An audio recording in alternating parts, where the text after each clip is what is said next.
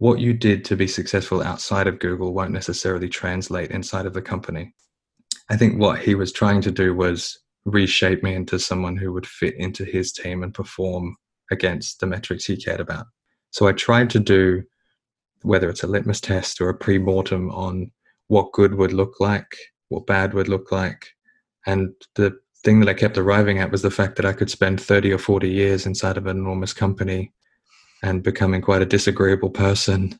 And the sum of the time that I've spent there could be, I don't know, thousands of compromises, maybe some great relationships, but I could have lost sight of something that I wanted to do. And I say this all the time, I would rather do it now and spend all the savings that I have and have it fail than not have tried, because I still think there's a lesson there.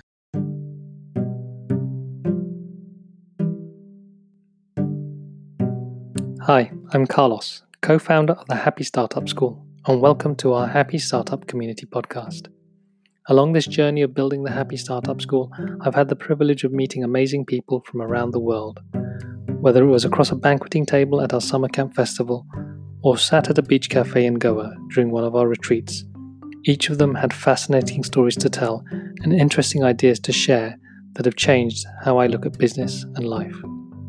This podcast is my effort to share these conversations with you and to open up your horizons to new perspectives and ways of viewing the world. I hope that they become a source of inspiration, learning, and connection. Enjoy. Brendan Kearns is a designer and founder of Studio Rival. For many people, his career path is already a mark of success, having worked at Twitter, InVision, and Google. But like most creative entrepreneurs, he has his own definition of success that isn't driven by money or status. In this episode, we talk about his time working for tech giants, his view on the role of designers, and what it means to him to be an entrepreneur. Brendan is definitely values-driven, and you'll hear about how he puts those values into action when choosing clients. Though he's also pragmatic and looks at the bigger picture of what he's trying to achieve rather than being too strict with his values. For instance, even if there isn't an exact values match with the client, if the money is good enough, he'll see it as an opportunity to create change in the organization and also fund other projects that he believes in.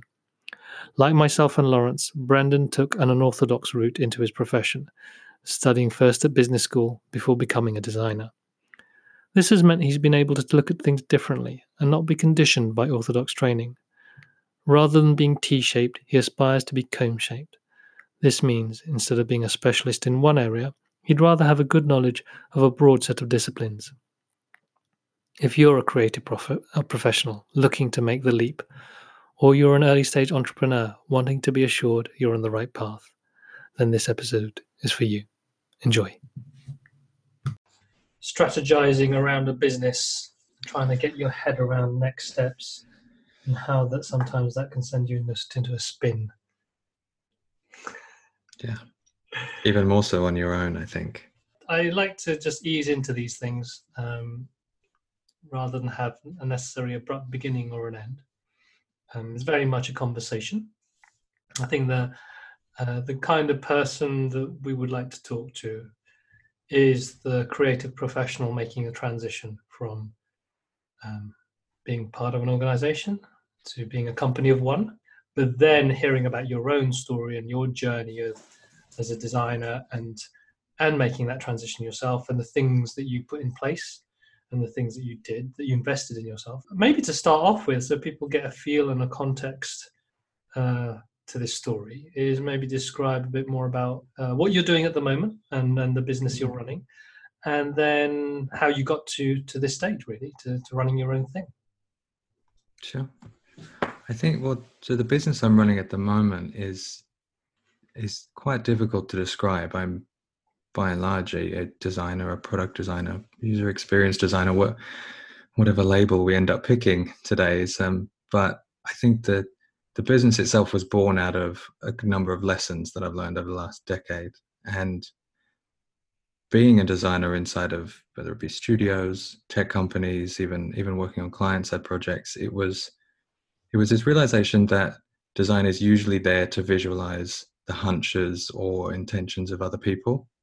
And I was more interested in having bigger, larger strategic discussions, and found that I didn't really want to have that debate about design having a seat at the table. And I got a little bit tired is not the right word. I could see a clearer path towards a more commercial discipline for design where I could apply expertise more openly, less of a subjective art, and apply it to problems beyond maybe more tactical, and help people kind of deal with bigger problems, and not necessarily just be on the tools, but facilitating good conversations between team members and executives and their customers, and just trying to normalize a lot of the thinking that we do as designers in these teams, and give people a vocabulary and the permission to do better work and build better things and come up with better ways of measuring what good looks like. So yeah, that's I think why I started the business. But it's only 6 months in.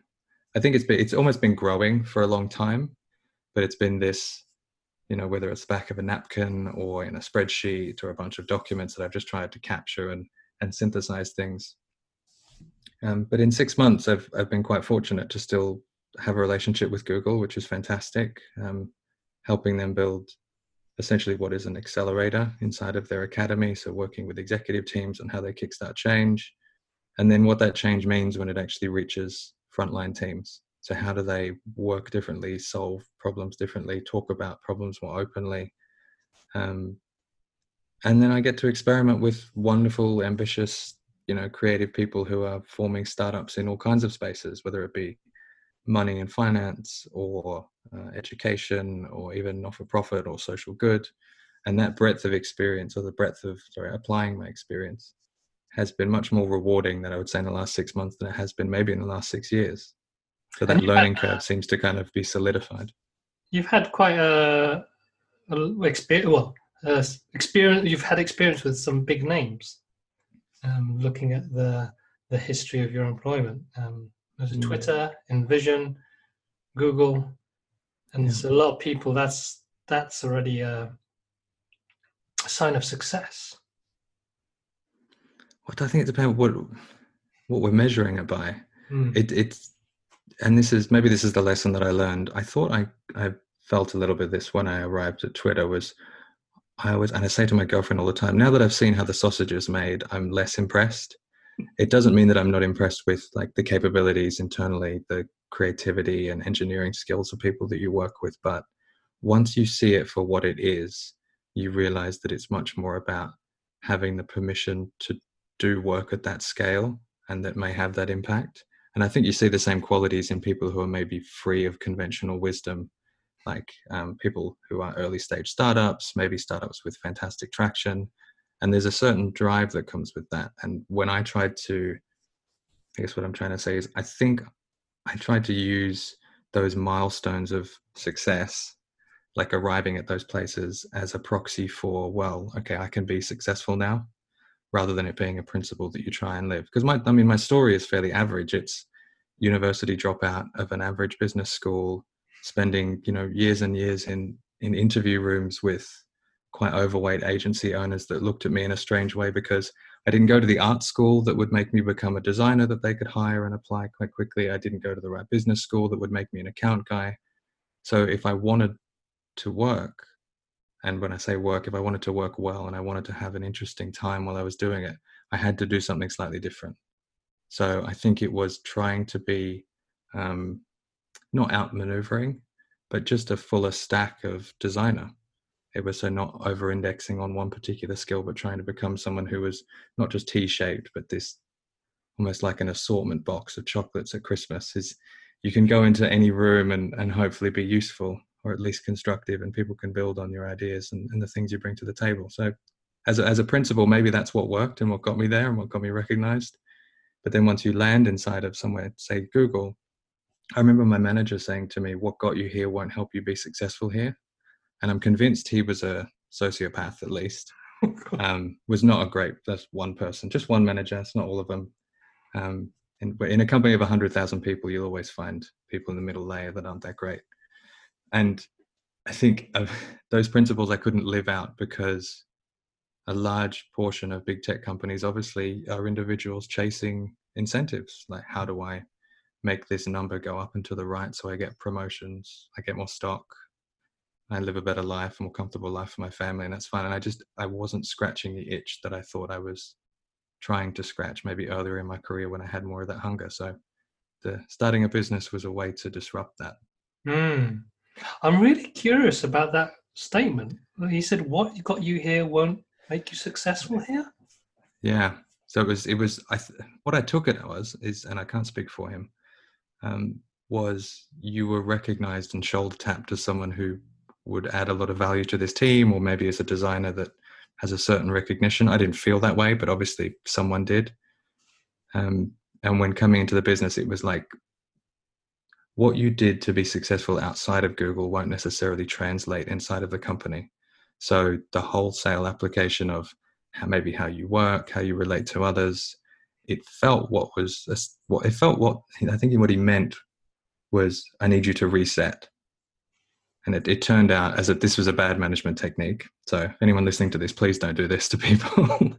um, I think what he was trying to do was reshape me into someone who would fit into his team and perform against the metrics he cared about, Mm. which were, increasing team size, influence, and so on, rather than the quality of work that you were doing.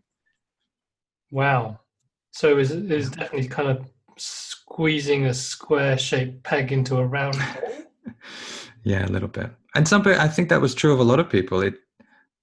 For a full year at Google, you're called a noogler. It's because you have to kind of navigate this strange place. And I always tell people that Google's not one company; it's about 100 or 1,000 different companies under the one brand. And you need to localize into certain cultures. And maybe I landed in the wrong one when I first got there, or at least I landed in a different microculture that just didn't gel with me. I didn't gel with them, and I found it difficult to really do great work that I cared about. And then that becomes this awful cycle of, you don't feel great about what you're doing, therefore you don't repeat the process well. Then you can end up in a slump, and then all of a sudden someone is telling you that you don't meet the performance requirements that they expect of you when you weren't built for them. Wow. That's Just to keep it positive. yeah, no, that's great. Well, it's really no, it's really good to hear. The thing that spring up for me is I've been recently having lots of conversations around leadership and what leadership means and what leadership takes. And it sounded like this particular person had a specific idea of what leadership was, which was around, it's my way, this is how it works, this is your chair, sit there, do what I say. That's the impression I was getting from what Yeah. you were saying there. Yeah. And that, for someone who is a creative person, and what sounds like to me, you are also an entrepreneurial person, sounds like the worst way to treat an amazing asset. Yeah, I think so. And this is the byproduct of maybe being more Australian than anything else. Is I couldn't shut up sometimes, and I would just call it, or I'd find a new forum to bring up the issues, like whether his boss was in the room or executive leadership was in the room, and that just didn't work out well. Mm. That's not a great place for growth. No, it's not. And I think what I saw in some of the members of the team was it was safer to conform and maybe not bring their full selves to the team, and contribute to an environment where, like, the truth being, diverse teams and diversity of thought, diversity of background, diversity of race, gender, so on, that's what creates brilliant products, particularly when you have hundreds, if not billions, of users that you're trying to solve problems for. Mm. And so monoculture just doesn't translate when you're trying to pull great pieces of empathy and ideas and products out of these teams. And that's your responsibility. If that's what you're measured by, then you're not set up for success. Whew. There's so I can, from what I heard you say earlier, there was this idea of running your own business had been brewing for a while, or I don't know if ever from since the beginning. I also heard, you're a multi-skilled person. It isn't just a person who creates pretty pictures. It's someone who sounds like someone who looks at things from many different angles, has a broader perspective. You talked about rather than T-shaped, comb-shaped. Oh, I wish there were enough time in the day to be comb shaped. But there's definitely a broader perspective on things, which sounds like also I had a need to also have a broader impact than just being a designer that makes something look good or just focuses purely on the design process. But there's something broader about bringing in people and teams and facilitating. Was that correct? Yeah, I think so. It reminds me of a conversation that was quite common at the last couple of companies where design and product leadership it was a phrasing that they had that you could either be, and they would say individual contributor or manager. But what I think would often be said is you can either be a doer or a leader.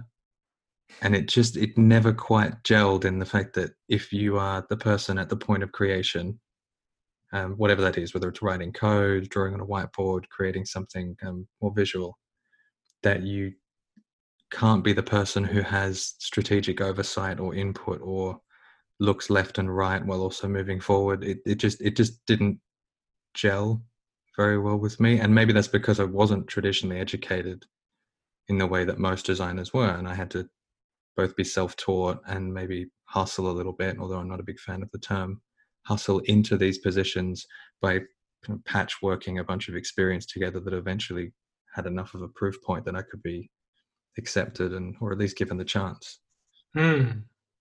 So it sounds like you were you were forged in the fires of these big companies, but ultimately at the core there was something much more dynamic, creative, for want of a better word. I'm just going to say you didn't want to fit a certain mold. There was something a bit, I was going to say revolutionary, but you wanted to break out of certain structures. It sounds like.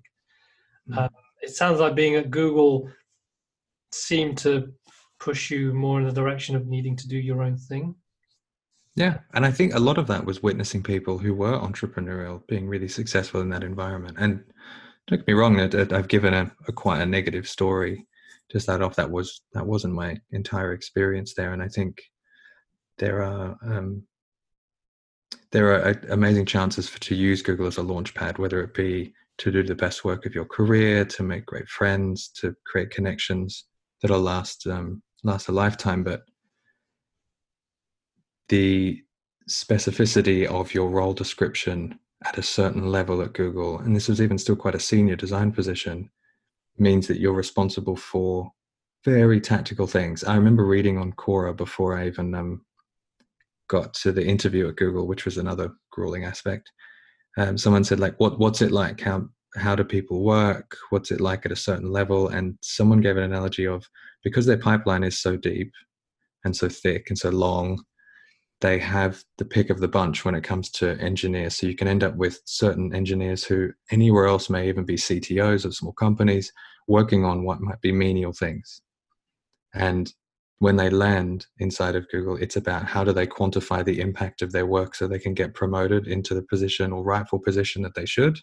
But then when you look above you, there are people who were in your position 5 years ago, and they've made how they work more googly and optimized for the incentives that maybe the immediate environment around them cares about. And then they're not having discussions about what motivated them to come to Google in the first place. It's about how do you survive and be successful here, while also maybe maintaining a little bit of truthfulness to why you get out of bed every day. So there's the thing that sprang to mind there when you were talking was having your own definition of success. And for someone who wants to work at Google and stay at Google, the definition of success is being able to navigate the structures or the game, for want of a better term. Or just the complexity. I mean, the enormous complexity and pace of that place. Wow. And so there was a moment in time, or was there a sudden decision? Right, I need to do my own thing, or was it, like you were saying, there was always an intention to do your own thing? Did it slowly build up, and you decided to take the plunge? And were there any doubts or concerns about doing that?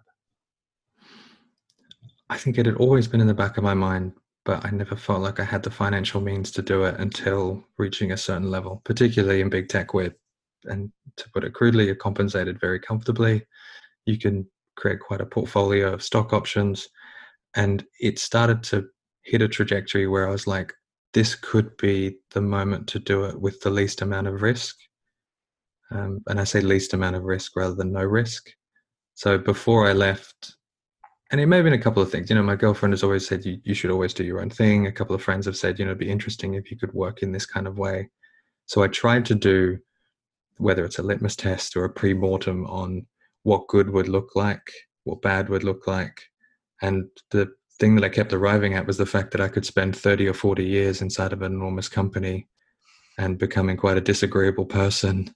And the sum of the time that I've spent there could be, I don't know, thousands of compromises, maybe some great relationships, but I could have lost sight of something that I wanted to do. And I would rather, I said this all the time, I would rather do it now and spend all the savings that I have and have it fail than not have tried, because I still think there's a lesson there. And then anyone who I would work with afterwards, if I were to go and get a regular job, anyone who I would be interviewing with who says, actually, I would see that as a failure, is not someone who would hold the same values as me. So I probably wouldn't work well with them anyway. So it kind of felt like win-win, minus a little bit of money.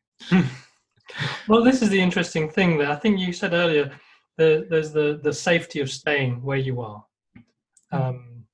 And full respect to people, people have families and different risk profiles. And sometimes that can be within relationships. Me and my girlfriend talk a lot about risk profiles, and you have to have the right Venn diagram of stability versus maybe riskiness, and where your comfort lies between those two. If one person is on one end of the spectrum and the other person is on the other, and you don't know where you cross over on that Venn diagram, then you might have a wonderful career but a disagreeable home life because you're moving in two different directions.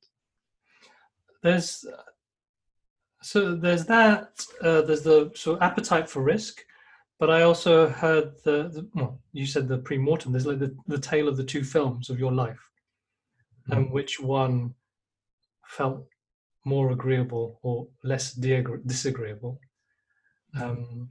And yeah, I think there's the perceived risk as well, because I think even staying where you are can potentially be a risk.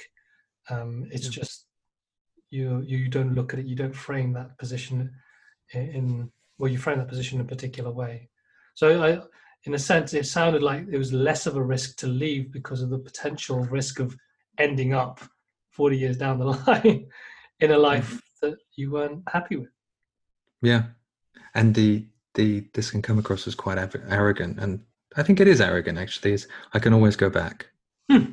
So if I were able to make it in quite a scrappy sense to what you call before quite successful positions in companies, then it must be easy for me to do this, because I won't go backwards in terms of skill set. I won't go backwards in terms of experience. And if anything, I think I'll have more feathers in my cap in terms of how flexible I can be and what leadership actually looks like. So worst case, I end up going back to a similar business or a related business in a much stronger position. I feel there's a trust in yourself and your skills that you'll make it work whatever happens. Something you will be able to work it out. I think so. Maybe that's just scrappiness. I'm not sure. I think it is. I think it's whether you call it scrappiness, whether you call it hustle, whether you call it resilience, but there's a trust that you'll find a way of doing it. And I think that's the difference between someone who is entrepreneurial and someone who sees that too much of a risk, when you talk about the risk profile. Because in the end, it's only a risk if you don't believe in yourself. Yeah. And you'll hit commercial realities quite quickly. Like the model that I'm going with is not venture backed. It's not running off anything except my own savings. And I was fortunate enough to come into paying clients relatively quickly, but it hasn't replaced in 6 months what I would have earned at Google. But I think the benefits outside of financial have been well above and beyond what I would have got in terms of career, like being retained somewhere like Google or a Twitter, or even as a freelancer, just being a gun for hire. And this is where it comes, I think, to this broader definition of success. And when you were talking about someone who would perceive the experience you've had as, you've been already pretty successful, but actually this sounds to me that there are other things that are more important to you than the status of being a big company or the paycheck that it comes with. Maybe talk a bit to that. What is it that the way you're working at the moment, how does that align with what you think is success? It's funny, my business coach gets me to journal I'm not very good at it, but he essentially asks 3 questions that I'm trying to repeat every day, whether it's in notes or on the back of a napkin, it doesn't matter, which is today I am grateful for ... yesterday would have been better if, and what's the last one? It's like, oh, today would be great if. So I think first he says that because it's very easy as a solo entrepreneur to fall into traps of negative thinking, so that can break that. But it's also an interesting technique to think about how I can frame what I want my day to be in a more intentional way. And one thing that keeps coming up on the first question around what am I grateful for is just absolute freedom to pretty much do whatever I want, within limits. I can't jump on a private jet. I can't, I'm not going to reinvent something. But I have more agency than 99% of people that I see walking down the street. And it would be a shame not to take advantage of that. In 2 ways. I think one is like, how can that be a catalyst for doing something above and beyond what an average person might be able to achieve because I have that privilege. But the second being the freedom to be kinder on myself and then not to hold myself to a higher standard. It doesn't always work. Because there is no off switch, there's no 5 p.m. So it doesn't always translate effectively, but it's a much more, I'd say it's a better backbone than what I used to have before, where I would sometimes be held to another standard that I either didn't agree with, didn't understand, or frankly just didn't give a shit about. Well, the word autonomy springs to mind. There's freedom has its connotations. I feel with what you're talking about is that you're not beholden directly to people. There are constraints of running a business and paying the rent, etc., etc., but you can choose how that works. Yeah. And then, so you mentioned that you have a business coach, and given where you're quite early, I would say, in this new venture, and given our conversation previously, this was something you felt the need to invest in early. Be interesting to know what brought you to that conclusion, and how you're finding that of benefit. I think first it was just because I work better when I work with others, and being on my own can be potentially destructive, or even just not knowing whether the 6 North Stars that I have are viable in my own interest, worth pursuing for personal reasons, whatever it is, and just having someone to be a mirror to hold up to myself. So he's quite objective, but he definitely helps me frame what planning or what cadence of planning I want to do, how I'm going to measure success, how I can build the habits and rituals into my day-to-day work that help me be more reflective.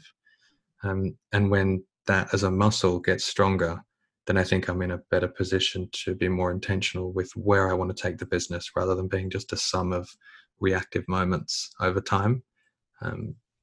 So yeah, I think that's the reason that I started. I turn it on and off occasionally. Like we might have a couple of sessions if I'm going through something that maybe needs some extra thought. And his background is interesting. He's worked in consulting and creative spaces before, but now works exclusively with founders or senior executives in that space. So I think his not just bird's eye view and reflective nature, but his breadth of visibility across similar problems other people are having makes me feel less alone, whether I'm sitting in my own studio or I've got people in there with me. You're still the person with the burden on your shoulders, and it doesn't switch off. I remember I had a creative director years ago who said, once you run your own business, you never stop thinking about it. I didn't quite believe it. I thought, oh, bollocks, you're just having a whinge so you could pay us less or something. But he was right in that you don't stop thinking about it, and it's not it's not even a linear process of get the work, do the work, sell the work, like talk about the work to get more work. It's this kind of cotton ball mess that you're trying to make sense of. And the coach has been a good way of just giving me different lenses to look at that through. So you said at the beginning you knew that you worked better with other people. My first thought was you could have gone to a co-working space and Oh, I maybe tried that. a studio. Um, but there's something more though than just working with other people. And it's whether that was the awareness that you needed someone to reflect what was going in your mind before you brought on the coach, or whether during having that coach made you aware of the value of that. I don't know the answer to that. I think my girlfriend's a great, because we're in similar disciplines. She's a wonderful unpaid coach. So I probably owe her thousands and thousands of pounds for that consultation over a few pints. But it's funny, I would have said on a practical level, I've done my best work in pairs or really talented teams. And at Google, everyone has kind of spoken about this, but the study that they did around what makes the most effective teams, it wasn't location, it wasn't pay, it wasn't the type of work that they're doing, it was psychological safety. And psychological safety only exists when you feel free to be right or wrong in front of peers, free of judgment. It's impossible to be psychologically safe with yourself because you're both your biggest ally and worst critic at the same time and constantly changing throughout the day.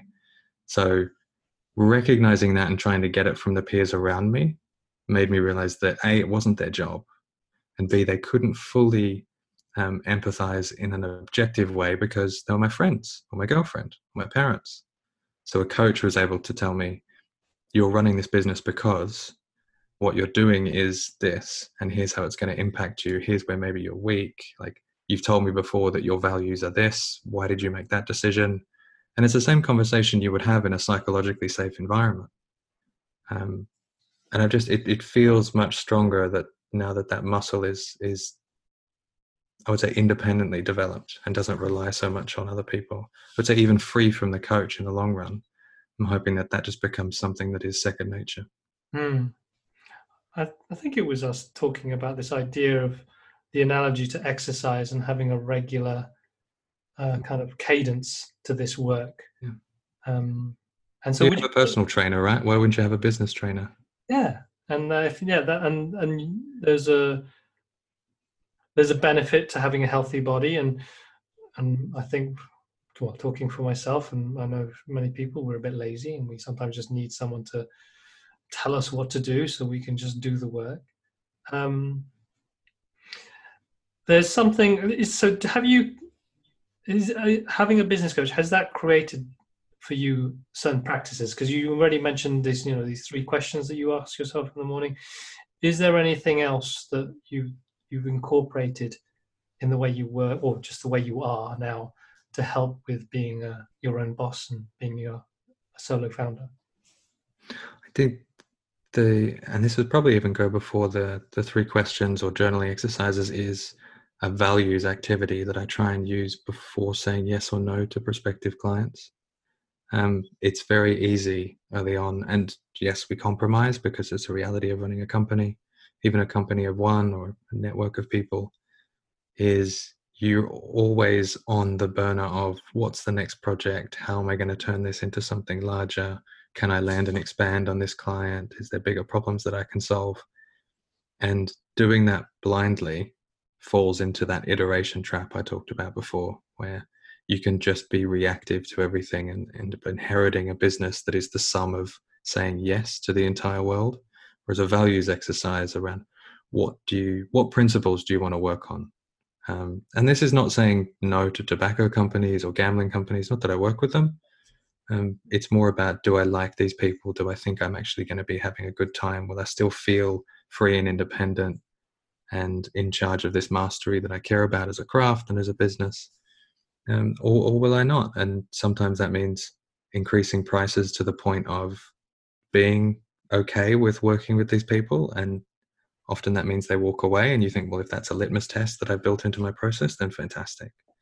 Or you use that money to spend the time with them to maybe even inject a new perspective on how they might be solving this problem or what they think is important. And if you can't change that, you walk away with a great paycheck, and you get to hire people, you get to work in a more interesting space, you get to invest in self-funded projects. So yeah, it's a seesaw. It's not absolute. I think the way you were talking about being able to use those values as a litmus test or as a checklist, as a filter, that again sounds to me speaks to your need for autonomy. You get to choose based on what you Mm. want, and that sounds like another um, addition to this definition of success for you. Yeah. And you're able to. So I think you're because you talked about mastery, talked about impact. I think of uh, the book Drive. Oh yeah. Talked about I'm sure it's on autonomy. my bookshelf with about 3 pages in where I've dog-eared it and not read the rest of it. That's my standard Well, I habit. think you're living it. Autonomy, mastery, and purpose. Those are the three things that the book talks about. What motivates people. Um, and so you talked earlier about your 6 North Stars. Is that right? You then also said about you have some strong values that you adhere to. So I get this impression of there's this whether the 6 stars are directly in front of you or all around you, but there's a certain level of direction you might have. But also, from my perspective of running a business, particularly something that's potentially creative, you're trying things, iterating, Mm. changing things up. So I don't know how that aligns with this. I think you had a talk, I think at UX Brighton, this idea of having a vision and iterating within that vision. But I feel there's Mm. a link between having a clear idea of what you want to do, but being able to experiment within that. I don't know if any of that makes sense to you. Yeah, completely. And to let's see if I can connect this to the talk topic from UX Brighton a little bit is the argument being you can have a vision that doesn't cost you anything, and the only expense is how many times you will iterate towards realizing whether it's good or bad. One analogy that we talk about, and I was using in a workshop last week, is an enormous business, and it was a huge telecommunications company. I said, like you're a ship. You are an enormous ship covered in freight or filled with oil. And for you to make a decision to completely turn around takes not just the organization of hundreds, if not thousands of people, but it breaks certain rules and there are certain conventions in place. Because I am so early on, it's really freeing for me to think about where do I want to take this business? What kind of studio could it be? Look at other people around me and say, if I were using them as my own R&D department, about that's the shape of their business and they seem to be successful in that way, and here's what I hear about people working there, is that somewhere that I want to emulate, or at least maybe even structurally emulate, or on a proposition level emulate. But then also looking at the business world that I spend most of my time in and saying, well, where are people heading? Where are people lagging? Is there something that I can do at a much higher level beyond one person and a bunch of freelancers or 2 or 3 people that could create that change that I think would make business smarter, more impactful, more collaborative, creative, empathetic, whatever. And I can experiment on that in really small ways. So I can hold the vision and be quite agnostic to how I experiment against that without taking short experimental failures as a failure of the overall vision itself.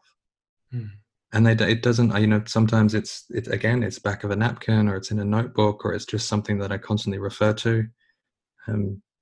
There was a quote that I saw from somewhere, which I'm totally not going to try and quote, but it was around most founders end up repeating the same story over and over and over again until the world believes them.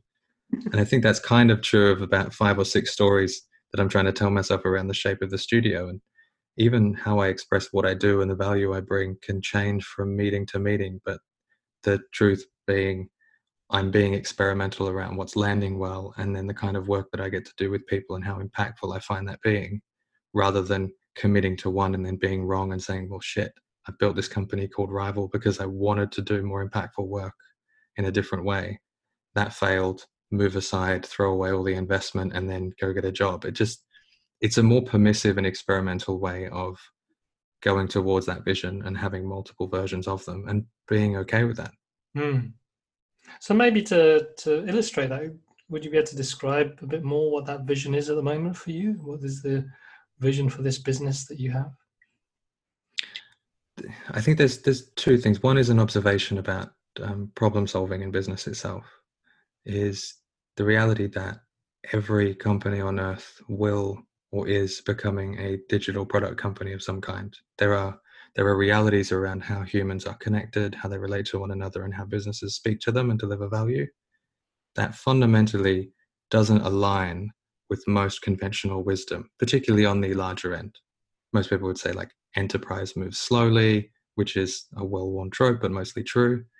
So what I'm trying to do with the company is essentially bring the lessons of places like Google and so on, but even the principles that you derive from those environments and give them to people who are in decision-making positions. And what you see at the moment is the McKinseys, the Deloittes, and no disrespect to them, having strategic discussions that they can't make tangible quickly because they miss one compelling part. And that is that the creative class that exists in their business are delegated to the point of creating someone else's vision, to mix a term here, rather than being used to experiment against new ideas that could potentially solve problems. So there's a long way of saying it, but when I talk to maybe the upper end of town, say larger banks, big telecommunications companies, a lot of the work I end up doing is just helping them look at things differently, help them look at problems, how they internally tool them, how they then solve problems for customers, what their products end up being, with the ultimate goal of creating some kind of digital product that solves a problem in a meaningful way. I use a lot of terms about like moments that matter and meaningful problems worth solving as a way of breaking what can be, and similar to Google, that incentive chasing of someone inside of a business. Like, I run credit cards and I'm just here to sell more credit cards, to hell with anyone else down the line or the rest of the business. And if you build that on a fundamental belief that diverse teams, multidisciplinary teams, and people who move in a fast experimental way build better products, you can create a real powerful tool or muscle inside of a business. So what I'm trying to do is find a decent way to do that, an interesting way to do that, because it's happening in disparate, fragmented pieces. But I think the requirement at the moment is you have to be a 200-person studio or a 1,000-person studio to make that happen. And I don't really believe in that. I think you can do it in a lean way. So when you were talking, I had this vision of the person with the idea at the top of this organizational structure and the designer or the person implementing it towards the bottom, and this idea of just, okay, I got this idea, just make it happen, without a level of two-way communication, or even empowering this person at the top with more design skills, or empowering this bottom of the person at the bottom to really communicate upwards, to then see what more creativity can happen, or more solving problems that matter in a better way. Yeah, and there's also, I mean, the second piece is and this is an all-encompassing term, but the creative class, it doesn't do a very good job at capturing the value it creates, or taking a clip of the value it creates. There's a wonderful guy called Blair Enns who runs a company called Win Without Pitching that does sales training for agencies. He works with a lot of traditional agencies, but there's a mantra he has, which is like, price the client, not the job. And when you price the client and not the job, what you're talking about is the value that you're going to bring to a business. And then you price according to that rather than hours. So if you talk to most agency founders or studio founders, or anyone who even works independent, what you'll normally get from them when you say, what's your availability, is how much time they have and how much they charge per units of that time. Whereas if we are making a shift towards more connected business and more creative problem solving, and that being the most valuable commodity in business, then there needs to be a slight rejig on how creative people then price and capture the value of the impact that they have and increase their footprint over time. Because I think that the better that the more often that happens and the greater impact that they can have, the better conversations they have inside of companies, the more normal it will become to look at things from different perspectives rather than saying, this is conventional wisdom, we're going to try this, and if we don't, it's the customer's fault or it's someone down the line. It's old school thinking. It's static versus dynamic companies. So there sounds like there's a mission there, which sounds quite clear, and sounds like a story that lots of creatives probably get really excited by. And you have this vision of helping these larger organizations make better products by tackling problems, real worthwhile problems. And then you talked about iterating. So maybe to illustrate this idea of having these visions and then iterating in order to get towards making them happen, is there anything you'd be happy to share in terms of experiments or ways of working or these iterations that you've been trying to apply? I mean, it's hard to capture in a nice soundbite. One of them may even just be the slight pivot that I've made from merely helping people visualize what those products can be to having conversations at a much higher level, or maybe even just shifting my focus from here I can make something that is poignant and potentially profitable, and here's a roadmap to make it happen, to how can I frame someone else to make those decisions or create environments where they can make those decisions and then help them make it happen. Which, for the second point around capturing the value that I create, might actually mean that I'm more of a consultant than someone who's a member of the creative class. But I don't think those definitions stand when you're trying to help people go through large scale change, especially if it's cultural change, if it's how they look at problems and think about coming up with solutions and creating safe spaces for that to happen, and being more experimental. You have to live those principles yourself by like looking at where you want to spend your time, particularly when time and effort is finite. If it's a small team or just myself, then I have to be almost brutal about that. And I think there's, what you mentioned there was spending maybe, well, how did you going to say you're going to maybe spend more time acting potentially as a consultant, but it doesn't necessarily mean that you're acting as a creative or being part of the creative class. But this is all part of, it sounds like it's still in service of the vision of how can we get these companies to create better products. And so that's where I hear you're holding less tightly onto these little experiments and things that we're going to try out. Because what's more important is how can we serve this? How can you serve the vision that you have? Yeah. Maybe to end off, this is maybe an unfair question, but do you have a vision for how you would love to work in the future? Where would, if no holds barred, you could do the work in the way you wanted to do it. Do you have an idea of what that looks like and what you would be doing? Jesus, that isn't fair, is it?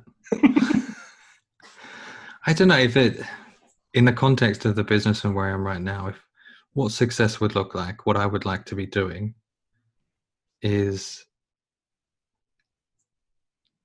and I'm going to use a physical example here, right? So at the moment I've got a studio in Hoxton. It can fit a small number of people in it, and it's kind of friends coming and going, or it's clients hanging out for a few days. There's an office at the end of my hall that is about 10 times bigger. And I always look past it and go, well, A, I don't need it. B, I probably couldn't be able to afford it, and it would be a complete waste. But when I look in that space, I see a few things. And one of them is really interesting, diverse teams of people solving a huge range of problems. And I imagine, as any agency founder imagines, a diverse range of clients in there. And when I think about those two things coming together, I think of like co-located spaces where people can solve problems free of the conventional constraints that they have, whether it be in big enterprise because they are, I don't know, drowning in regulation or internal politics, or it's bringing people who have maybe a small piece of funding and a brilliant idea into that space to make it a reality faster. And so the kind of work, when I think about what I want to be doing, it's about creating the right environments and teams and appetites for really accelerating what good looks like for all these different people. Mm-hmm. And hopefully open sourcing that in a way. So like I would monetize at the point of value and bringing these people together and showing them the impact they can have and then creating something. But giving that to the rest of the community to say, this is how you can practice these principles and bring your clients along for the ride. Or if you're a more entrepreneurial person who's stuck inside of maybe a rigid organization, here's a playbook for you to do things slightly differently. That's what I would look for. So essentially, I need to rent a lot of space and then maybe write a book, but I don't want to do either of those things. I hear the need for impact and to make kind of some systemic change. The word legacy springs to mind in terms of what I hear is driving you. I don't know if it's just me just reading too much, but you at the beginning of our conversation about when you were taking on the coach, you said you had a need to work with others. You work best when you're working with others, and it seems to be reflected in also this vision that you have of the thing you want to create is to get more people working with each other. So it sounds like the need is the vision to create this thing is also servicing a need that you had for yourself. Yeah. So it feels very... Without just creating another co-working space, given the current climate of co-working investment. Oh my God, there's a lot out there. But it sounds very aligned, and it sounds very exciting. So this is the point where I call my the shameless promotion part. Is there anything that you'd like to share with anyone listening? Are there any projects that you're excited about that you'd want to put out there, or any events or talks that you're giving? Is there anything that you'd like to offer in terms of thoughts even? I think I'll do two things. I'll do the general plug of the studio, which is called Studio Rival. And anyone who's listening who's ever in Hoxton and wants a coffee or to come eat too many snacks in my office, you're more than welcome, particularly members of the creative class who just want to hang out. The second thing is, because they don't seem to get enough visibility, is a wonderful group in London called Triangles, which was born out of a Slack group called Triangles Design Community. I spoke at one of their events about allyship and what that means. And even at an ally event where there were 4 or 5 white dudes and a mix of people on stage, but I'm generalizing here, the crowd was largely still filled with young women and non-binary people who were trying to create careers in this space. I'm going to donate money towards them. So if anyone else is either interested in helping them out, please find them on the internet and talk to them. That's all. So Triangles, is that right? Triangles, yeah, like triangles, but Triangles. I think it was like a subset that started organizing off the back of this Slack group, and now they have wonderful events with good free booze and cheap sponsorship options. So, okay, so search for Triangles on the web, and your website again. Your domain name is StudioRival.com, or find me on Twitter, and I'm always quite open. And the Twitter handle? @Brendan_Kearns. I've been trying to find @Brendan Kearns and bribe someone for years. I even worked at Twitter and I couldn't find, there's just no way of finding this person. Well, fingers crossed they'll come to you at some point. Well, thank you very much, Brendan. It's been a really interesting conversation. I think for me, I really enjoyed it. It's painted a really clear picture of stepping into this potentially scary world of entrepreneurship, and how that can benefit from having someone to reflect what's going on for you, but also this idea of you having this very clear vision and mission for the work you want to do, and having a very clear perspective of what success looks like, which I think is very good advice for anyone stepping into this idea of running your own business, rather than just, I'm going to make shed loads of money. Glad to be helpful.